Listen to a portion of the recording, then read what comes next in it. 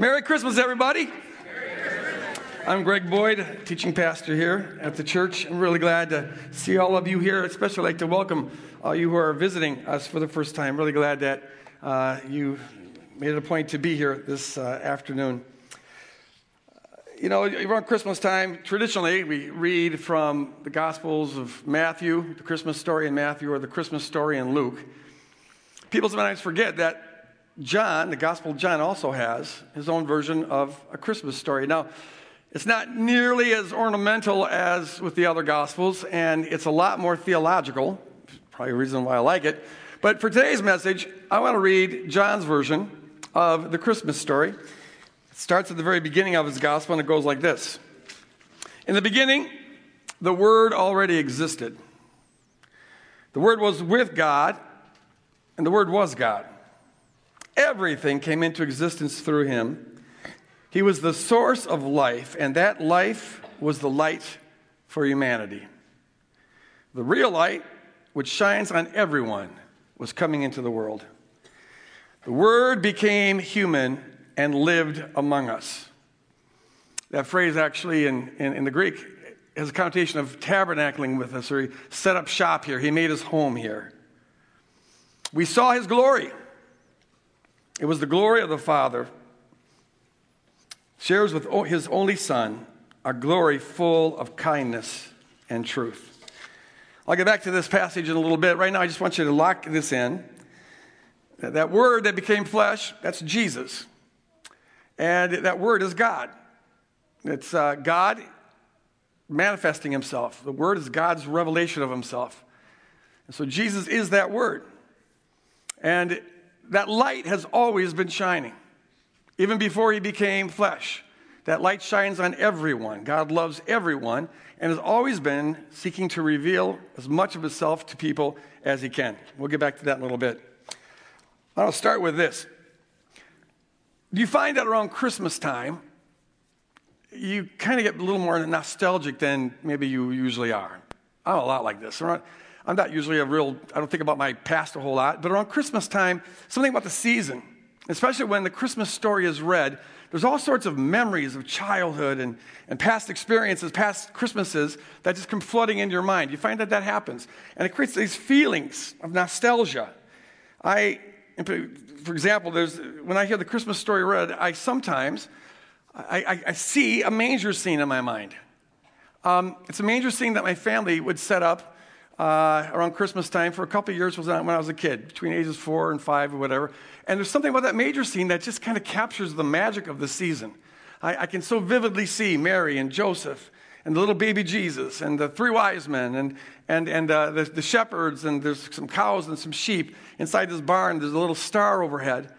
I can see it like I saw it yesterday.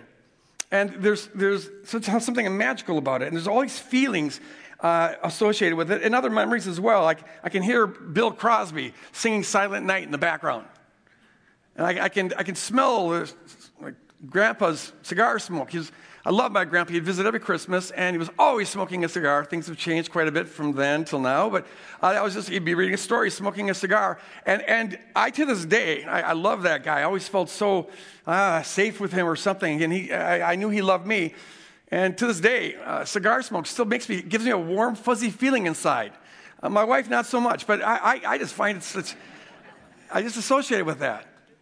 And then I can re-enter the excitement of a little kid wondering what Santa Claus is going to bring.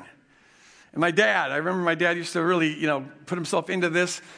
He would, join us in putting cookies and milk out for Santa Claus. And sometimes he'd say, I think I hear reindeer in the sky. And he really just played it up. And it was just the magic of it, the innocence of it, the excitement of it. I can just I re-enter some of that. It could be a song, it could be the Christmas story. And for some of us, it's like that. Now, there's also a sort of bittersweet quality to it. And I'm sure most of you can relate to this. Because it's gone. My grandpa's been gone for over 30 years. My father passed away 15 years ago. And the magic and innocence of that childhood, that's probably been gone for over 50 years. And so there's a bittersweet quality with this. But we all sort of have this. It's nostalgia.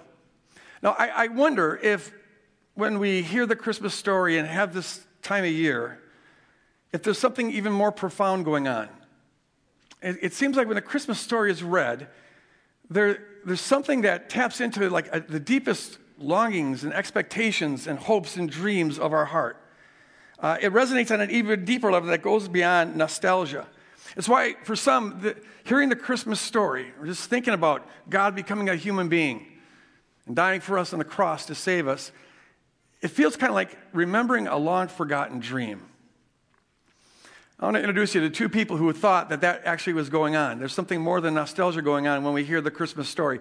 One is J.R. Tolkien. I'm sure some of you know him. He was the author of the Lord of the Rings trilogy. He's a famous Oxford professor who was a specialist in literature. And he was good friends with another, even more famous Oxford professor, also a professor of literature, and his name is C.S. Lewis. And both these guys are Christians. In fact, Tolkien was instrumental in bringing C.S. Lewis to faith. They're both Christians, and they're both experts in mythology. And they had some really interesting things to say about the relationship between mythology on the one hand and the Christian faith on the other, especially the Christmas story. And it kind of explains why it is that the Christmas story can connect with us on such a deep and profound level.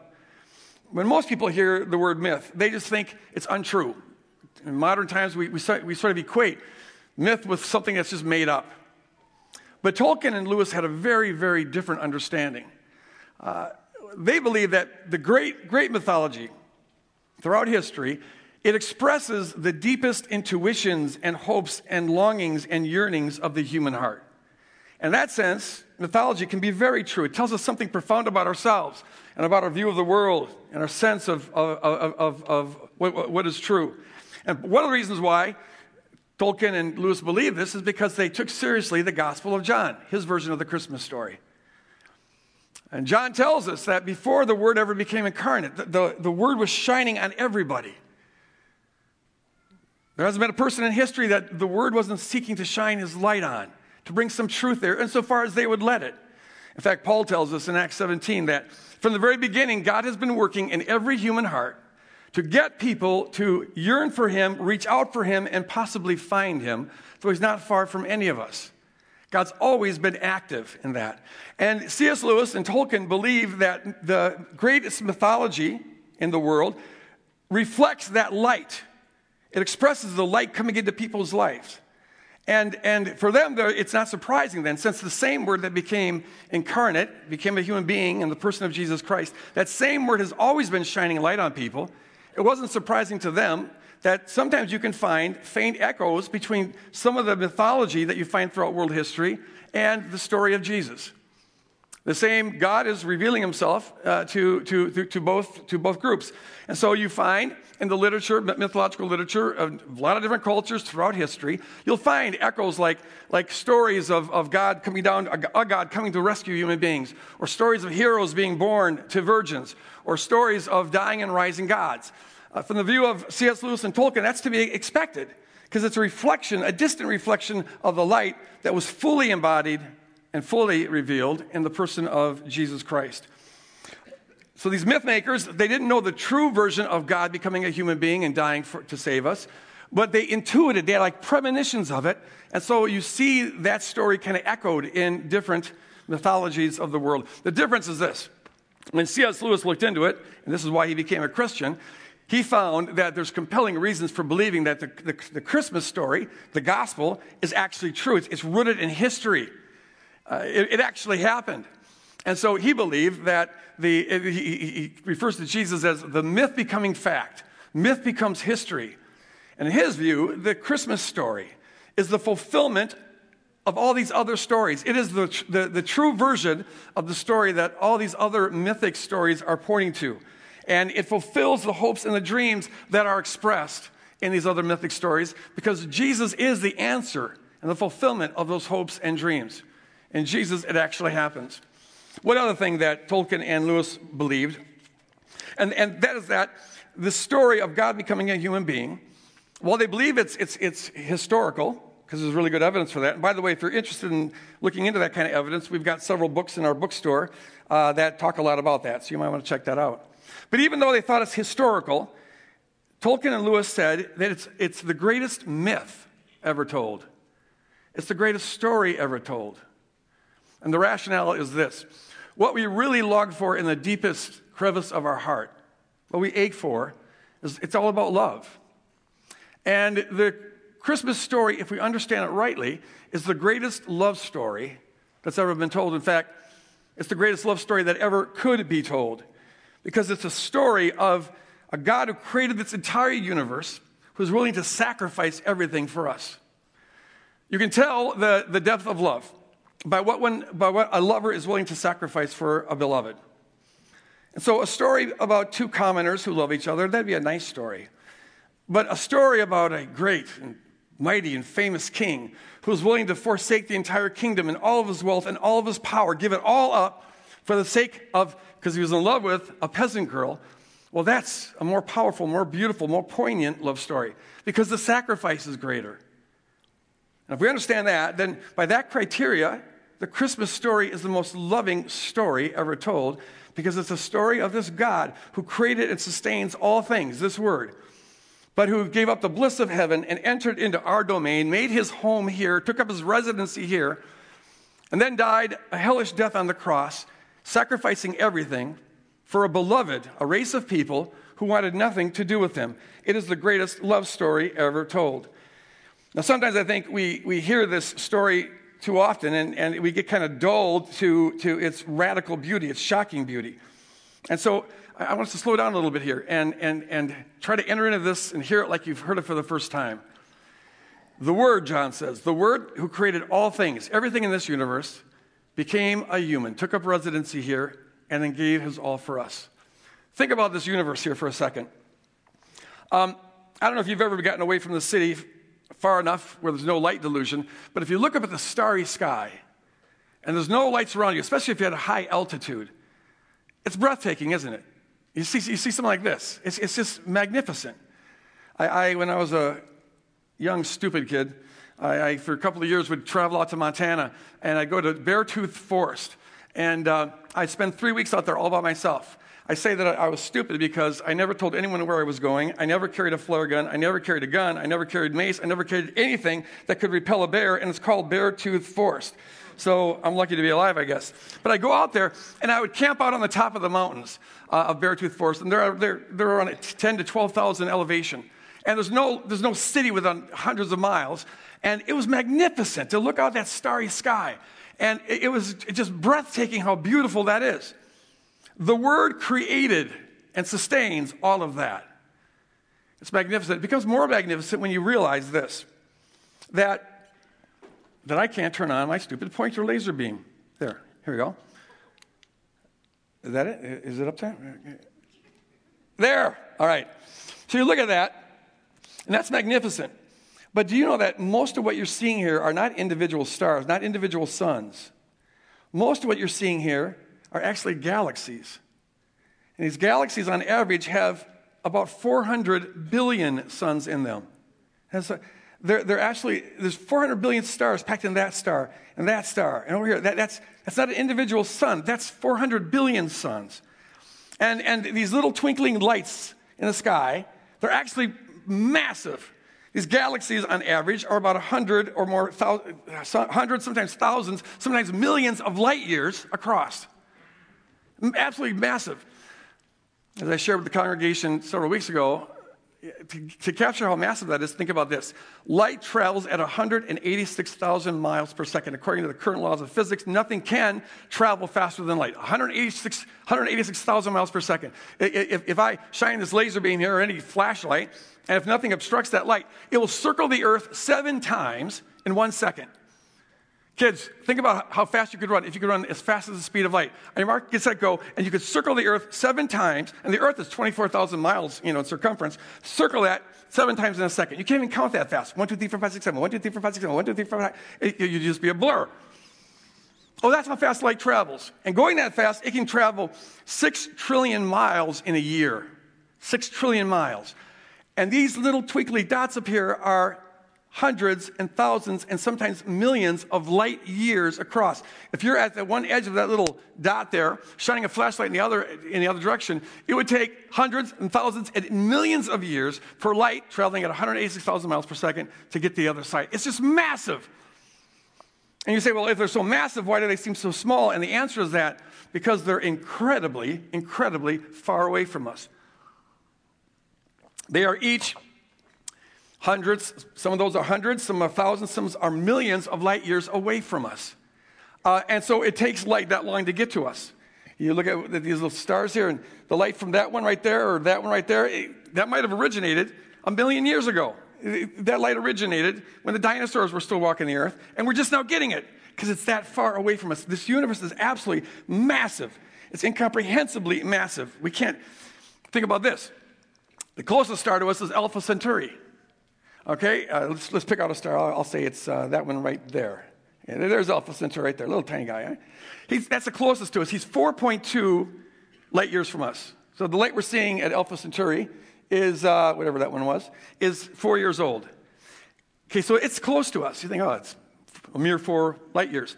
If we were traveling in a spaceship, according to our current spaceships, which can travel about 25,000 miles per hour, if you're traveling in a spaceship trying to get to Alpha Centauri, it would take you over 80,000 years to get there. And that's the closest one. If you took this whole known universe and suppose it was the size of the Earth, then the distance between us and Alpha Centauri is about the distance between the tip of your thumbnail to the bottom of your thumbnail. And it would take you 80,000 years to traverse that distance. The Bible says that the heavens declare the glory of God, and they do. This universe, the vastness of this universe points in the direction of the vastness and magnitude and glory of the God who spoke it into existence and who's holding it in existence. They say that this universe is 95 billion light years across. And it's expanding at an accelerating rate all the time. They estimate that there's around 200 trillion galaxies in this universe. Now, a trillion is 1,000 billions, and a billion is 1,000 millions, and a million is 1,000 thousands. There's 200 of that number galaxies, and each of those galaxies holds, on average, 300 to 400 billion stars. And see, what John is telling us is that the Word of God, He spoke all that into existence, and the Word of God holds it all into existence. God holds every one of those galaxies, those 200 trillion galaxies, in existence every second. And He holds every one of the suns in those galaxies in existence every second. And He holds every planet that circles those suns in existence every second, and every rock on the planet, and every atom in the rock, and every molecule in the atom. All of it is held together by the God who speaks this into existence. The vastness and glory of this universe just hints a little bit at the vastness and gloriousness of the God. The magnitude, if you can use spatial metaphors, the magnitude and greatness and glory of the God who spoke it into existence and keeps it in existence. He's unfathomable, never began, has no limitations whatsoever. We can't begin to comprehend Him. But here's the thing. One of those 200 trillion galaxies is this galaxy called the Milky Way. It's an average-sized galaxy. It has about 3 to 400 billion suns. And in that galaxy, this isn't, by the way, the Milky Way, because no one's ever taken a picture of the Milky Way, because it would take us billions of years to get outside of the Milky Way to take the picture. But it looks something like this. And on the outer parameter of this Milky Way is one star. Not a particularly big star. It's our sun. And circling that sun is this little planet, this little speck of dust called Earth. And on this planet Earth, there's this race of people, and they're in big trouble. Because, see, they think that they're God, and they think that they want to call their own shots. They want to do things their own way, and they've brought themselves into captivity to powers that are destructive and are much greater than themselves, and they're headed for destruction. Yet the God who created this universe and holds every molecule of this universe in place, that God cares about this little race of people. In fact, He loves this little race of people to the point where He's willing to give up everything for the race of this little people. Think about this. The God who created this universe became this little baby, a little tiny baby. Like He became one of us, took up residency here. And that's something what Jesus would look like. And the God who created this universe not only became this little baby, but He became a crucified criminal on a cross in Nazareth. And He did that because that's what was needed to free us from our oppression to the powers that were destroying us. He did this to reveal to us something of His love for us, and He did this to take up His residency here, to bring us home again, to restore us to Himself. God couldn't have done more than He did for us. He couldn't have paid a higher price. He couldn't have made a greater sacrifice. He couldn't have crossed a greater distance than he actually did for us. And the perfection and the extremity to which he was willing to go on our behalf reveals the perfection of the love that he is and the perfection of the love that he has for each one of us. And folks, that is the light. That is what we were created for. That is what our heart yearns for. We're created for, to be at home and to take residency and to be related to this kind of perfect love. Our heart aches for this. Maybe it's gotten buried along the way. Maybe it's gotten suppressed. Maybe you've intentionally suppressed it because you've had so many disappointments in your life. You'd rather not expect and hope for anything and be surprised rather than look for something and be disappointed. But deep in your heart, it is there. And that light, that yearning in your heart is itself the reflection of God shining light into you. And he's shining that light in you because that yearning is your honing device to drive you to him. He's calling you. He desperately wants to be in a relationship with each and every one of us because he knows that's only in that relationship that the yearning of our heart and the hopes and the dreams can find their fulfillment. We were created for him, and he's bringing home to us. And so what you need to know is this. Right now, you are loved with a love by your Creator that goes beyond anything you could possibly imagine. And this is the love that you were made for. And he's calling you. He's giving you that light to lead you to the one who is the light of the world, to take up your residency in him the same way he's taken up his residency among us. Entering into that relationship and entering into that home is as easy as just submitting to him. It's just stop pretending like you're Lord of your own life and accept him as Lord of your life. And you turn over the driver reins to him. It's so simple, but it involves everything. It involves all your heart. It involves a commitment of your life. And so you may not feel anything when you first surrender to him, but as you learn to receive that light and that love and walk in that light and that love, you'll find that the yearnings of your heart begin to be fulfilled. We never feel fully at home and in place in this universe until we find the creator of this universe who's revealed in the person of Jesus Christ. So if you make that decision, and you can make it right now, you can make it while we're having our little candle lighting service or when we're singing the next song. You can make it while you're driving home. You can make that decision at any time. But you're going to need help living it out. And so if you make that decision, I encourage you to come back next week. I encourage you to get involved. We are all called to help each other walk this out and live this out. But folks, this is the good news. The God of this universe, creator of heaven and earth, loves us that much. He is this kind of love. And we are dwelling in darkness, but he's brought us this great light, praise God. And the light is the light of the world, and the light is what fills the longings of our heart. And he's done it for us that we can live the life that he called us to live fully alive, to be filled with his love and filled with his joy. And that is good news. Do you think that's good news? Do you think that's good news? It's the best news in the universe.